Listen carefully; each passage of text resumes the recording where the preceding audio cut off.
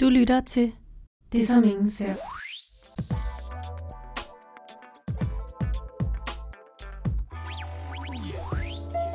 Goddag og velkommen til 7. afsnit af podcasten Det, som ingen ser. En podcast, som er lavet af mig, Johanne Liebmann, og som vil handle om de problemer, som vi unge går rundt med, men som man ikke ser på ydersiden. I dag er Sille i studiet, som tidligere har haft en depression og som har OCD. Kan du fortælle lidt mere om dig selv og din historik? Ja, jeg hedder Sille, jeg er 21 år gammel, og til daglig læser jeg journalistik på Syddansk Universitet i Odense. Mine psykiske kampe startede nok, da jeg var 8, hvor mine forældre gennemgik en meget grim skilsmisse. Og det var alt muligt med, de kæmpede om forældremyndigheden, og jeg blev slæbt med ind i statsamtet, og der var en masse retssager, og det var meget brutal skilsmisse egentlig. Og jeg følte mig meget svigtet, også fordi min far fik en ny kone, som havde en datter, og han havde det meget med at tage hende her datteren til sig, som var hun hans egen. Og det gjorde jo, at jeg også følte mig meget mere svigtet, fordi jeg blev sådan lidt glemt, følte jeg. Og ja, det har jo medført mange ting. Det har medført, at jeg ofte ikke føler mig god nok, og udviklede i løbet af folkeskolen en depression.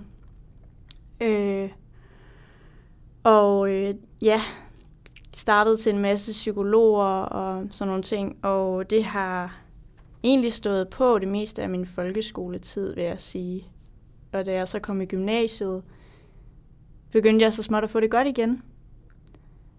Indtil de første eksamener kom, så havde jeg det med, fordi jeg ligesom følte, at jeg skulle bevise, at jeg var god nok, så havde jeg med at lægge et meget voldsomt pres på mig selv op til de her eksamener.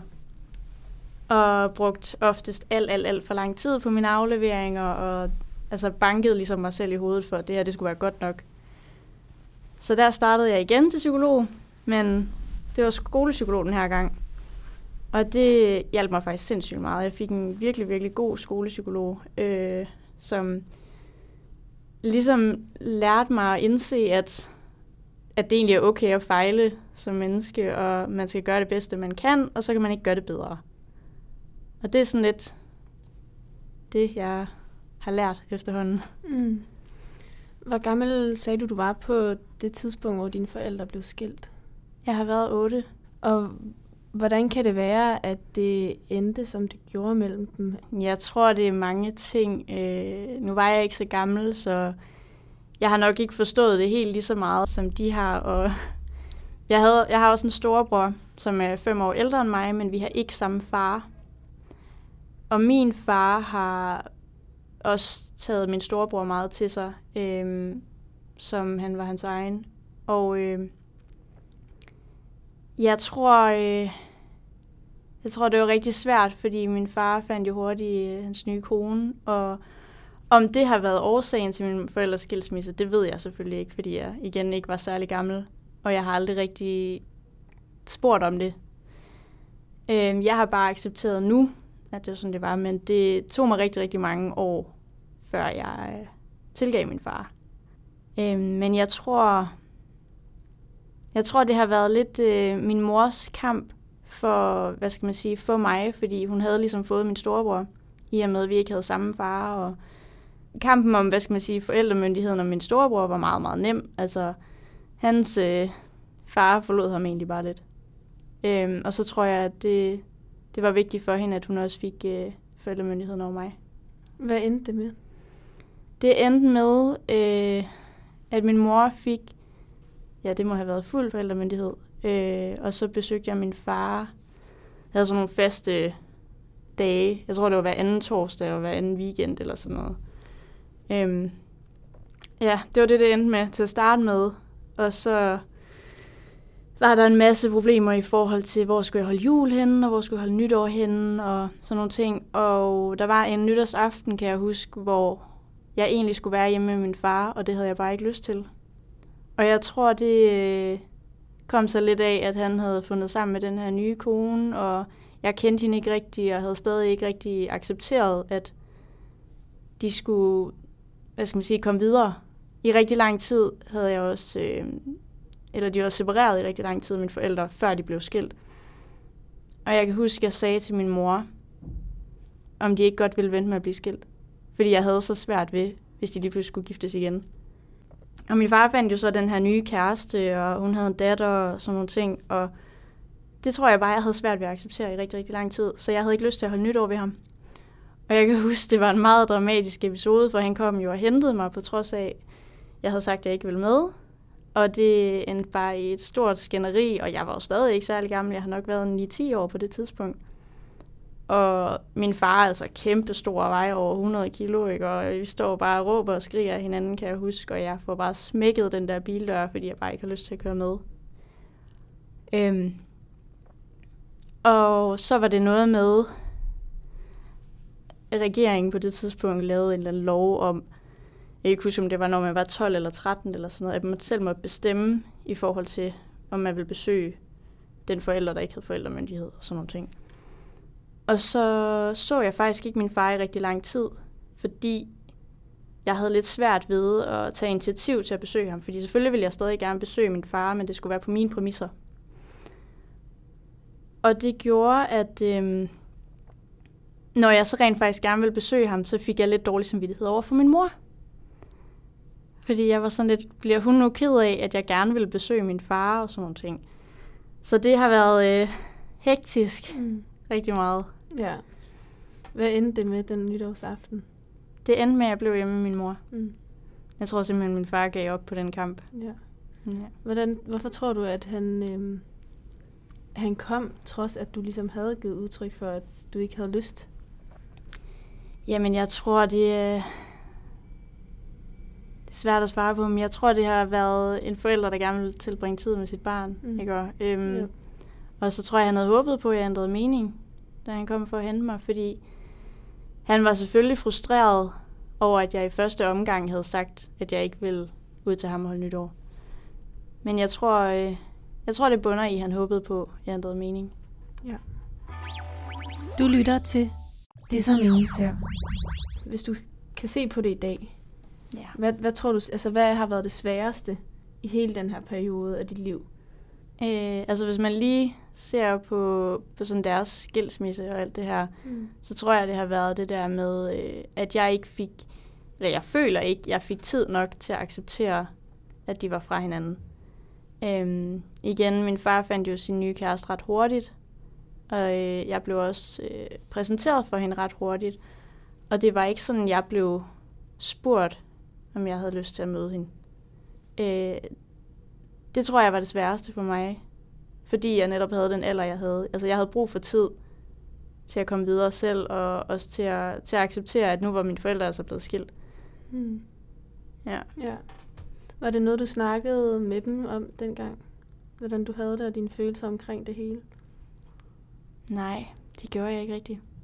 Det var alt sammen inde i dig selv? Ja. Og jeg tror, mange af mine følelser er bundet i, at jeg ikke havde lyst til at sove nogen af dem.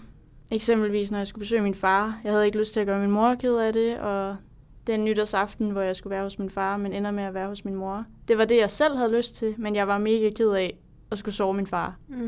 Og det endte med, at jeg kom til at leve mit liv meget på deres præmisser. Ja.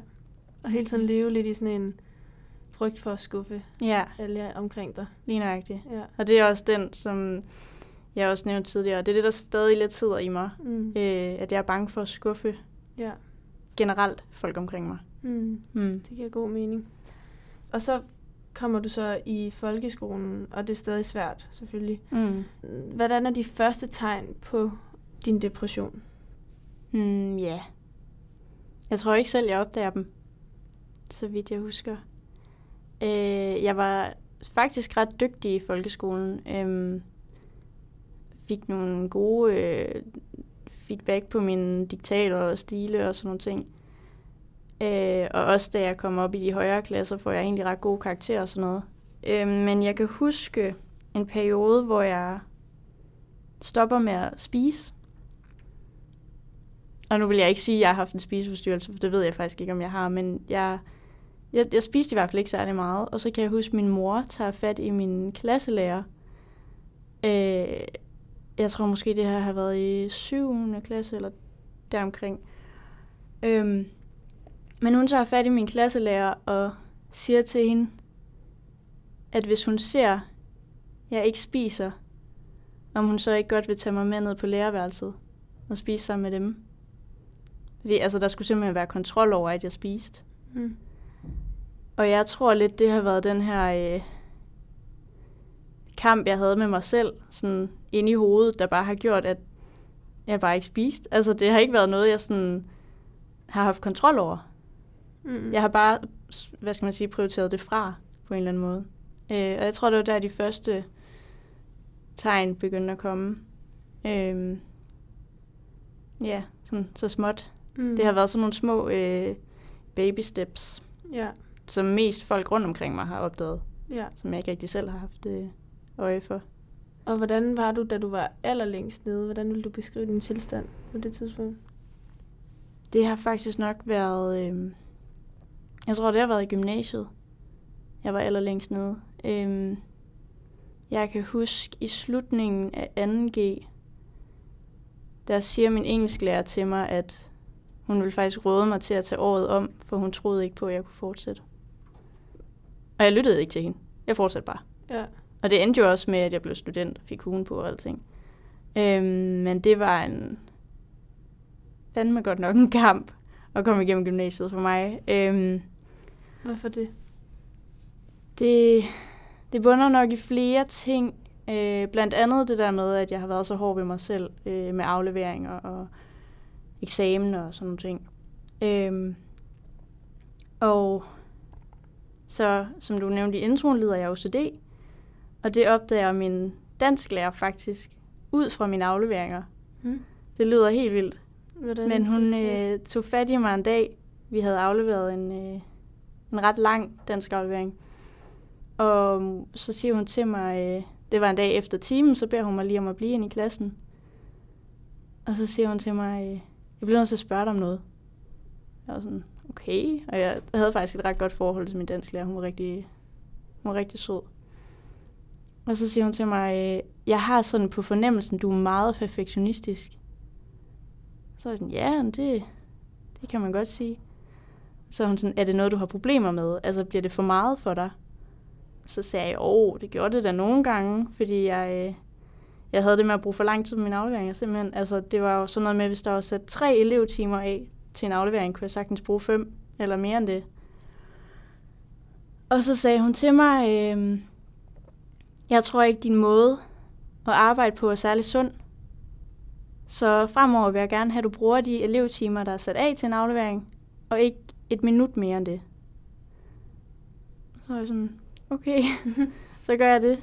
Og så fortæller hun mig faktisk, at hun selv lider af OCD. Og det var så derfor, hun opdagede det. Det kunne hun simpelthen se ud på mine afleveringer. Hvordan tror du, hun kunne se det? Det ved jeg ikke. Nej. Det ved det simpelthen ikke. Du spurgte ikke? Nej, jeg tror bare, jeg var så paf over, at hun lige pludselig kom og siger det til mig. Det havde jeg ikke lige regnet med. Det var svært, fordi det betød jo, at mange af mine afleveringer, efter vi havde lavet den her aftale, der var jeg nødt til at gå på kompromis med det, jeg afleverede. Og det var ikke, fordi det ikke var godt nok, men jeg tror bare, jeg selv følte, at jeg kunne godt gøre det bedre. Hvis jeg for eksempel fik et 7-tal for en eller anden aflevering, så kunne jeg godt tænke, jeg kunne godt have fået et 10 eller 12-tal.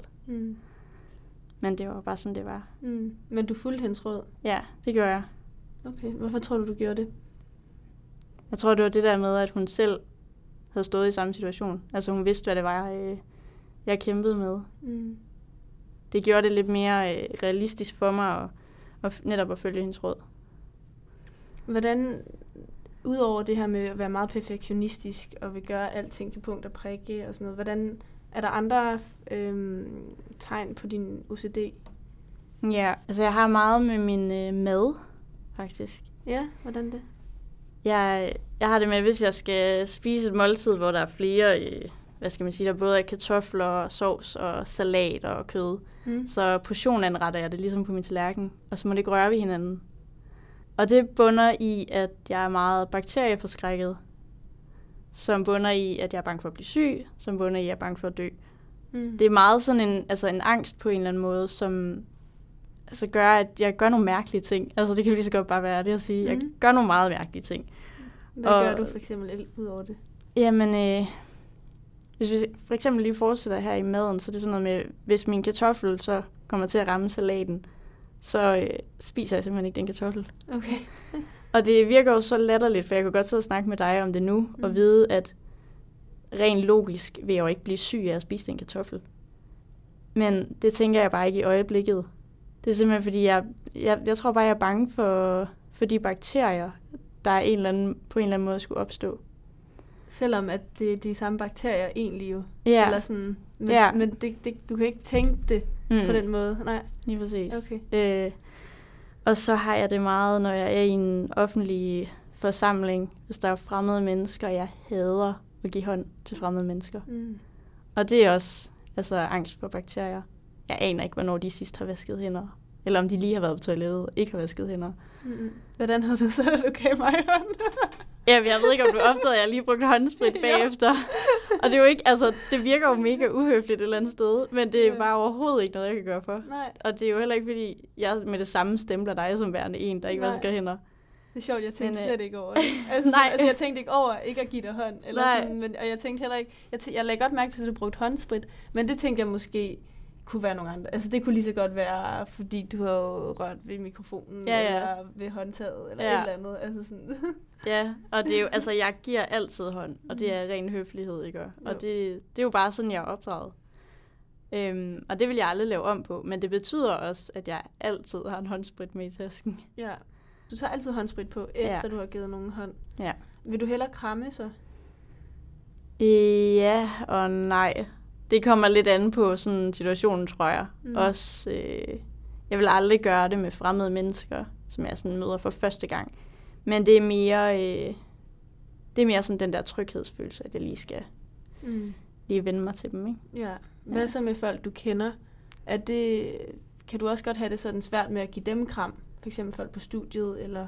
Nej, det føler jeg ikke. Jeg føler egentlig, ja, det virker jo lidt åndssvagt, fordi man er jo meget tættere i et kram, end man er ved et håndtryk. Men jeg er nok mere tryg ved et kram, tror jeg. Okay. Så generelt i din hverdag, så går du bare og er ret bange for at blive syg i form af bakterier. Hvad så med sådan noget med at vaske op og bruge viskestykker og sådan noget? Er det også svært? Eller karklude? Ja, ja, det er det. Vi har også, jeg bor sammen med min kæreste, og vi har også 1700 forskellige viskestykker og karklude, og vi har virkelig mange. Netop af den årsag, at jeg kan godt genbruge en karklude. Det er ikke sådan, at jeg bruger den en gang, så smider den ud. Men det er tit, vi lige vasker både karklude og viskestykker, og så skifter dem ud med nogle helt nye og sådan nogle ting. Ja, men det, igen, det er ikke sådan noget, jeg tænker så meget over. Nej. Fordi det er bare sådan, jeg er. Ja.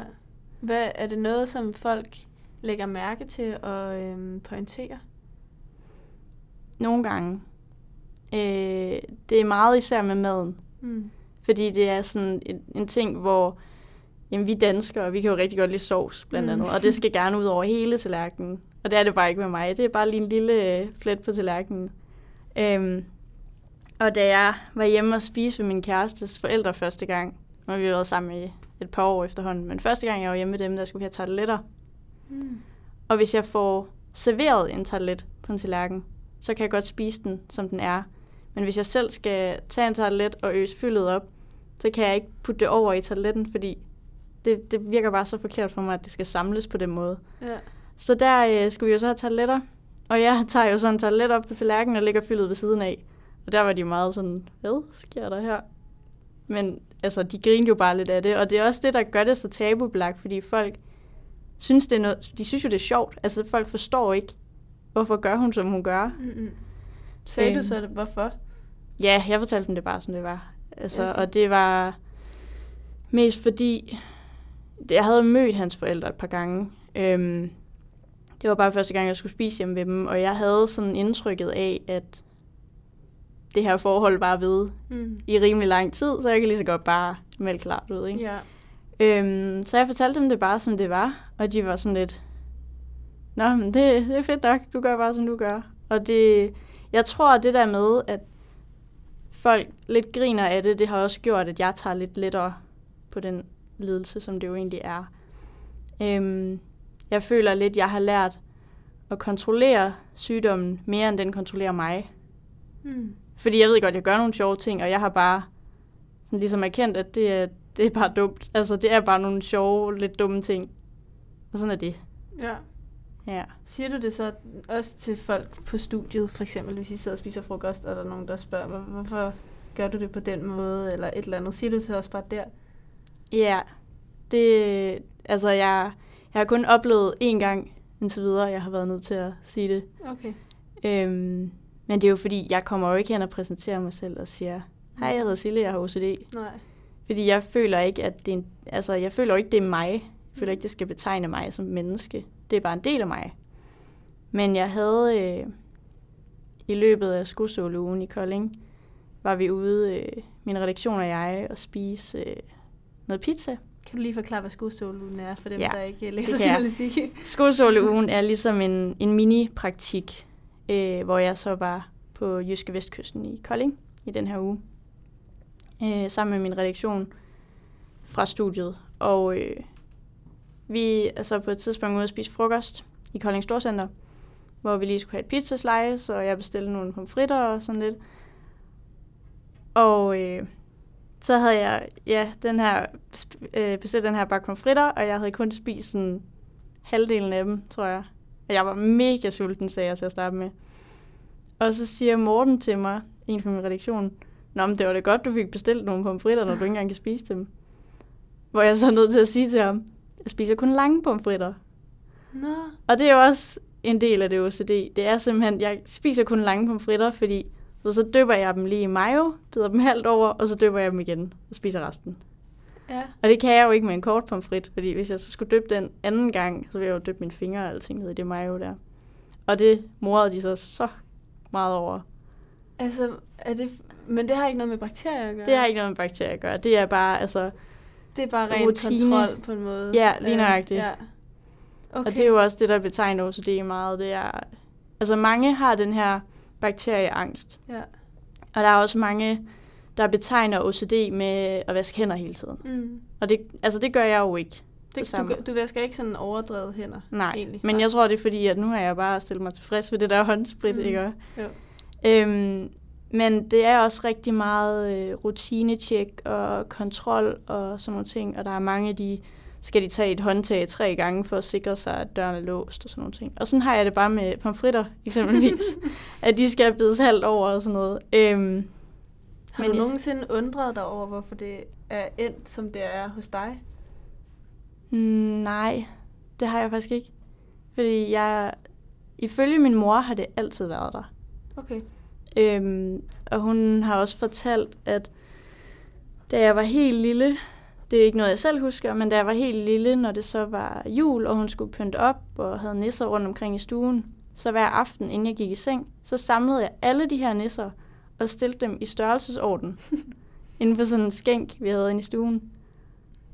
Og der var hun også lidt, det skulle da noget mærkeligt noget at gøre. Og hver morgen, så stillede hun dem så ud på de der forskellige pladser, som hun oprindeligt havde stillet de der nisser på. Ja. Og det var bare, altså det var hver aften i juletiden. Ja. Så ifølge hende har det jo altid været der. Og jeg tror også, det er derfor, det er ikke kommet som et chok for mig på den måde. Men jeg har godt kunne mærke, at det har udviklet sig. Og nogle dage er det værre end andre.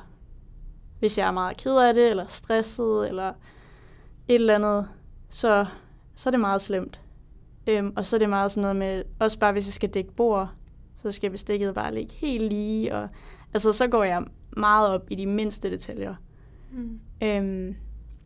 Og så var der, jeg husker ikke helt hvordan, men i folkeskolen tilbage i, jeg tror det har været i 2012, der begyndte jeg selv at synes, at det var mærkeligt.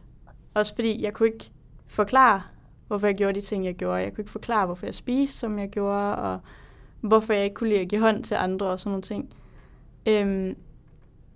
Og jeg kunne ikke rigtig selv sætte ord på, hvorfor jeg gjorde det. Nogle gange så var jeg sådan lidt, jamen spis dog bare det hele samlet, altså, men jeg kunne bare ikke få mig selv til det. Og så valgte jeg at opsøge en læge, mest fordi, ikke så meget for, at andre mennesker skulle kunne forstå det, men for, at jeg selv kunne forstå, hvorfor jeg agerede, som jeg gjorde.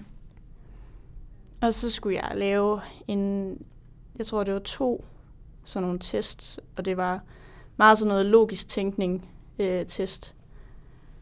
Og så kommer jeg ind igen ugen efter, og efter de her, fået kigget de der testresultater igennem og sådan nogle ting, og så fik jeg så konstateret OCD. Du lytter til Det, som ingen ser. Er det også noget med, hvis du for eksempel har en pose M&M's, at du kun kan spise dem, hvis de bliver lavet som gule og blå, altså i farveorden? Ja, det er det. Du vil aldrig bare kunne stikke en hånd ned og så tage nej, det kan jeg slet ikke.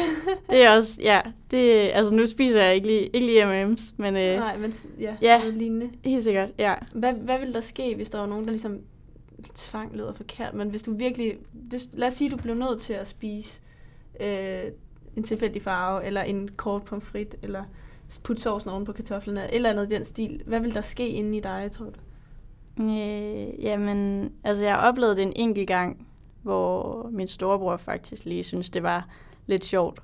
Og så skulle han øse noget sovs op til mig, du ved, så jeg sendte bare tallerkenen ned, og så sagde jeg, husk, det ikke skal røre kartoflerne. Og så hældte han det ud over kartoflerne. Og der...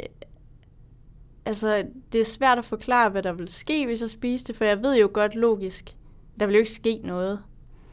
Men for mig virker det bare, altså det lyder også voldsomt at sige ulækkert om mad, men det vil det på en eller anden måde virke, fordi altså, at jeg bare ikke, inde i mit hoved skal det bare ikke blandes sammen. Og der endte det med, at jeg var nødt til at bytte tallerken med min mor, og så til hendes i stedet for. Så du har aldrig prøvet at spise, altså det var mere, jeg tænkte bare på, hvad der skete med dig psykisk, hvis du blev nødt til det. Eller sådan, vil du så bare blive mega ked af det, eller du har måske aldrig været i en situation, hvor det er sket? Nej, altså ikke hvor jeg er nået til det punkt, at jeg er blevet nødt til det.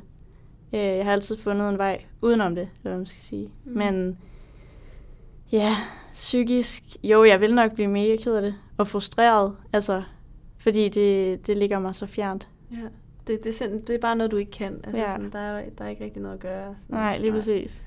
Og folk i din omgangskreds, de ved det så godt, altså, så de ligesom tager de her forbehold for dig, sådan, din familie og sådan noget. Ja, lige præcis. Hvordan påvirker det dig også, hvis du for eksempel, jeg tænker på sådan en, hvis du skal ud og rejse, eller sådan noget, hvordan er det så? Fordi det er jo for eksempel, hvis man skal til nogle lidt fattigere lande, eller sådan noget, og det er ikke altid hygiejnen er så god, og der er det måske svært, hvis man er på en restaurant, at få adskilt maden på den måde, man godt vil have det og sådan noget. Er det noget, du har nogle erfaringer med? Ja, altså, jeg har faktisk rejst rigtig meget de sidste par år. Også bare på sådan nogle små forlængede weekend til store byer og sådan nogle ting. Og jeg tror, altså hvis jeg lige skal på en restaurant, der får man det jo meget sådan portionsanrettet, så får du bare en tallerken ind, hvor maden er på. Og der gør det mig sådan set ikke noget, hvordan det ser ud. Det er mere, når jeg selv skal øse noget op. Så hvis jeg selv skal øse kartofler og sovs og sådan noget op på min tallerken, så skal det ikke røre ved hinanden. Men jeg tror igen, som vi også snakkede om før, jeg tror, det handler meget om den der kontrol.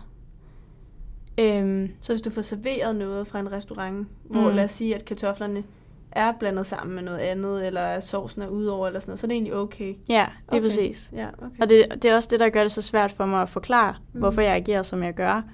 Men ja, jeg tror egentlig bare, det handler om den der kontrol, at når jeg selv kan vælge, så skal det bare være hver for sig. Men du kan godt lave retter, lad os sige for eksempel en wokret, hvor der både er kød og grøntsager og en sovs, altså hvor det hele er blandet sammen. Altså, det er så simpelt, at det er ikke mig, der laver mad hjemme ved os. Nej, okay. Og det er blandt andet også af den årsag. Ja. Altså, jeg er faktisk ret god til at lave mad, og har altid interesseret mig rigtig meget for at lave mad. Men jeg er ikke så god til det der med at blande det sammen. Nej, men du kan godt spise det, når det så er en anden, der har lavet det. Og hvis det bliver serveret samlet. Ja. Så jo, hvis min kæreste eksempelvis laver wok, at sige det sådan, så kommer han jo ind med det hele samlet, og så er det ikke noget problem for mig. Nej, okay. Jamen, det er bare sjovt, fordi der kommer automatisk så mange spørgsmål, fordi du ved, lige pludselig føler, at det vil jo være alt, der, altså sådan, hvordan kan man så spise noget, som man ikke selv har lavet. Og i forhold til det her med, at du havde din depression og sådan noget, så gik den så over igen på et tidspunkt. Hvornår tænker du, det var? Jeg tror, det var da jeg gik i 3. G, må det have været, der kørte min storebror galt på motorcykel. Og det var selvfølgelig sindssygt hårdt. Så der havde jeg også mega krise og havde helt vildt meget fravær i 3. G. Så det ender med, at jeg skal op i fuld pensum til min studentereksamen. Men jeg tror, det gav et kæmpe selvtillidsboost, da jeg endelig fik den der studenterhue på. Især fordi, at min engelsklærer havde sagt, at jeg skulle gå året om, og at jeg ikke ville fuldføre STX og sådan noget.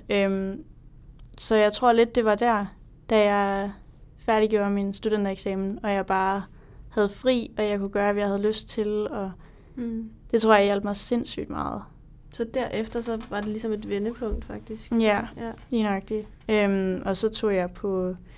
Jeg var sindssygt skoletræt, så jeg tog på guideskole, fordi jeg elsker at rejse, og tænkte, så skal jeg prøve det. Og der mødte jeg så min kæreste, og så var vi ude at rejse lidt både sammen og hver for sig og sådan noget. Og jeg tror bare, det har været den der frihed til at kunne gøre, hvad jeg havde lyst til. At det hjalp mig helt vildt meget. Og især det der guideskoleophold, jeg var afsted i en måned. Men det var meget sådan noget med, at man skulle lære at snakke foran en forsamling, fordi det skal man jo som guide. Og det gjorde jo også noget med mig personligt. Altså det gjorde, at jeg blev meget mere udadvendt og selvsikker. Og det har helt klart været et kæmpe vendepunkt. Det har det. Hvordan i gymnasiet, og sådan, hvordan havde du det så socialt? Ikke sådan... Jeg vil ikke sige, at jeg havde det dårligt, men det var heller ikke sådan super godt. Jeg havde et par stykker i min klasse, jeg snakkede godt med, og som jeg også brugte tid med uden for skolen. Men det var heller ikke sådan... Altså, det var måske 2 mennesker, vi snakker om. I en klasse på 30. Kendte de til dine psykiske problemer? Ja. Men ellers så var det ikke noget, du snakkede sådan, så meget om, måske? Nej. Med de andre? Men det er jo igen, fordi det er så tabubelagt. Ja. Og hvis man kommer og siger, jeg har en depression, eller jeg har OCD, eller sådan noget. Mange af de tror, at så skal de til at tage hensyn til dig. Og hvis du har en depression, så er du ked af det hele tiden. Og det er jo ikke nødvendigvis sådan, det er. Altså man kan jo sagtens have gode dage, og man kan sagtens være glad, og det er jo bare... Der er bare mange ting, der, skal man sige, bliver sværere.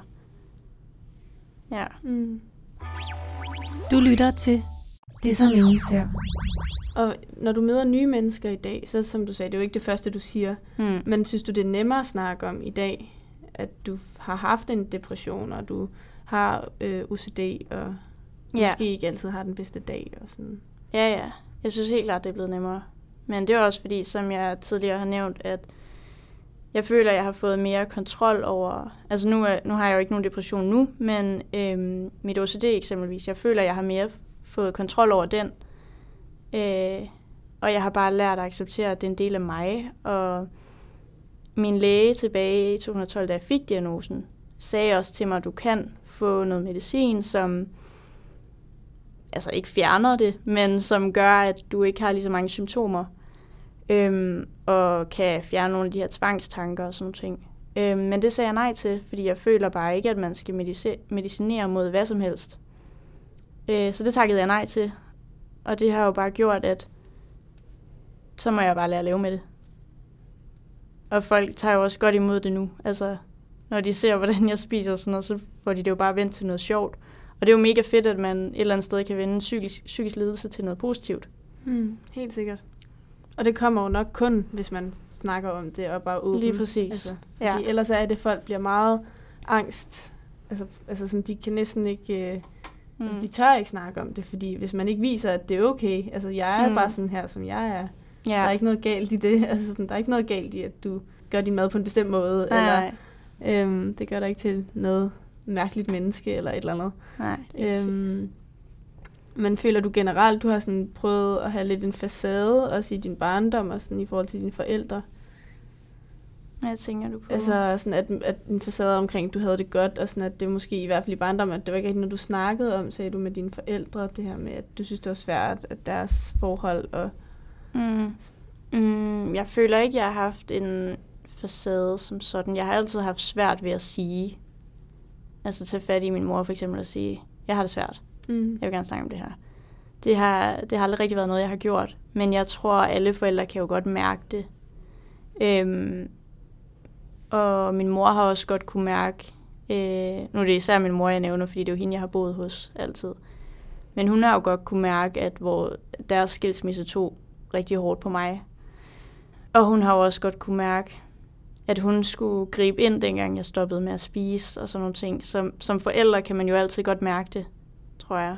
Og jeg tror bare, hun har accepteret, at det ikke var noget, jeg havde lyst til at snakke om. Og nogle gange har hun også selv sat sig ind på min seng og sagt, hvad foregår der? Nu er du nødt til at snakke med mig. Og så har jeg jo også fortalt hende, hvordan jeg har haft det. Men det har aldrig været noget, jeg selv er kommet til mine forældre med.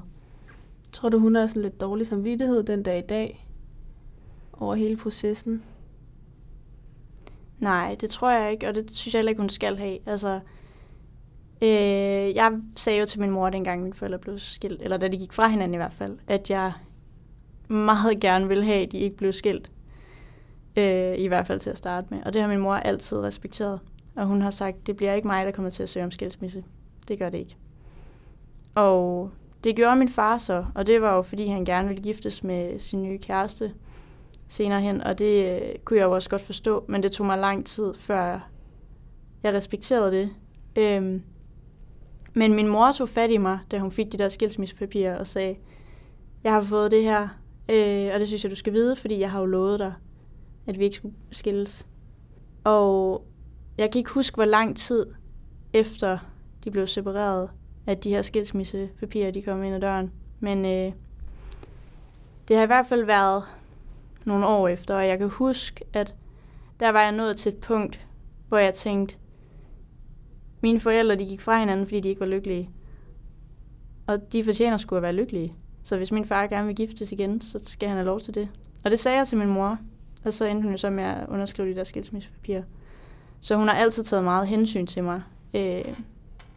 Så jeg tror ikke, hun har dårlig samvittighed. Og det skal hun bestemt heller ikke have. Over noget som helst. Og det skal min far heller ikke. Så bestemt ikke. Hvordan har du det med dine forældre i dag? Godt. Rigtig godt. Min mor er også blevet gift igen for 2 år siden faktisk. Med en skøn mand. Og de bor i en lille by, der hedder Uldum. Over i det mørke Jylland. Og hun er meget glad. Og jeg ser hende tit, og ja, det er skønt. Og min far er stadig gift med den kone, han blev gift med der efterfølgende. Og jeg er blevet meget, meget tæt med hendes datter også, og betragter hende som værende mit eget kød og blod, på trods af, at hun ikke er det.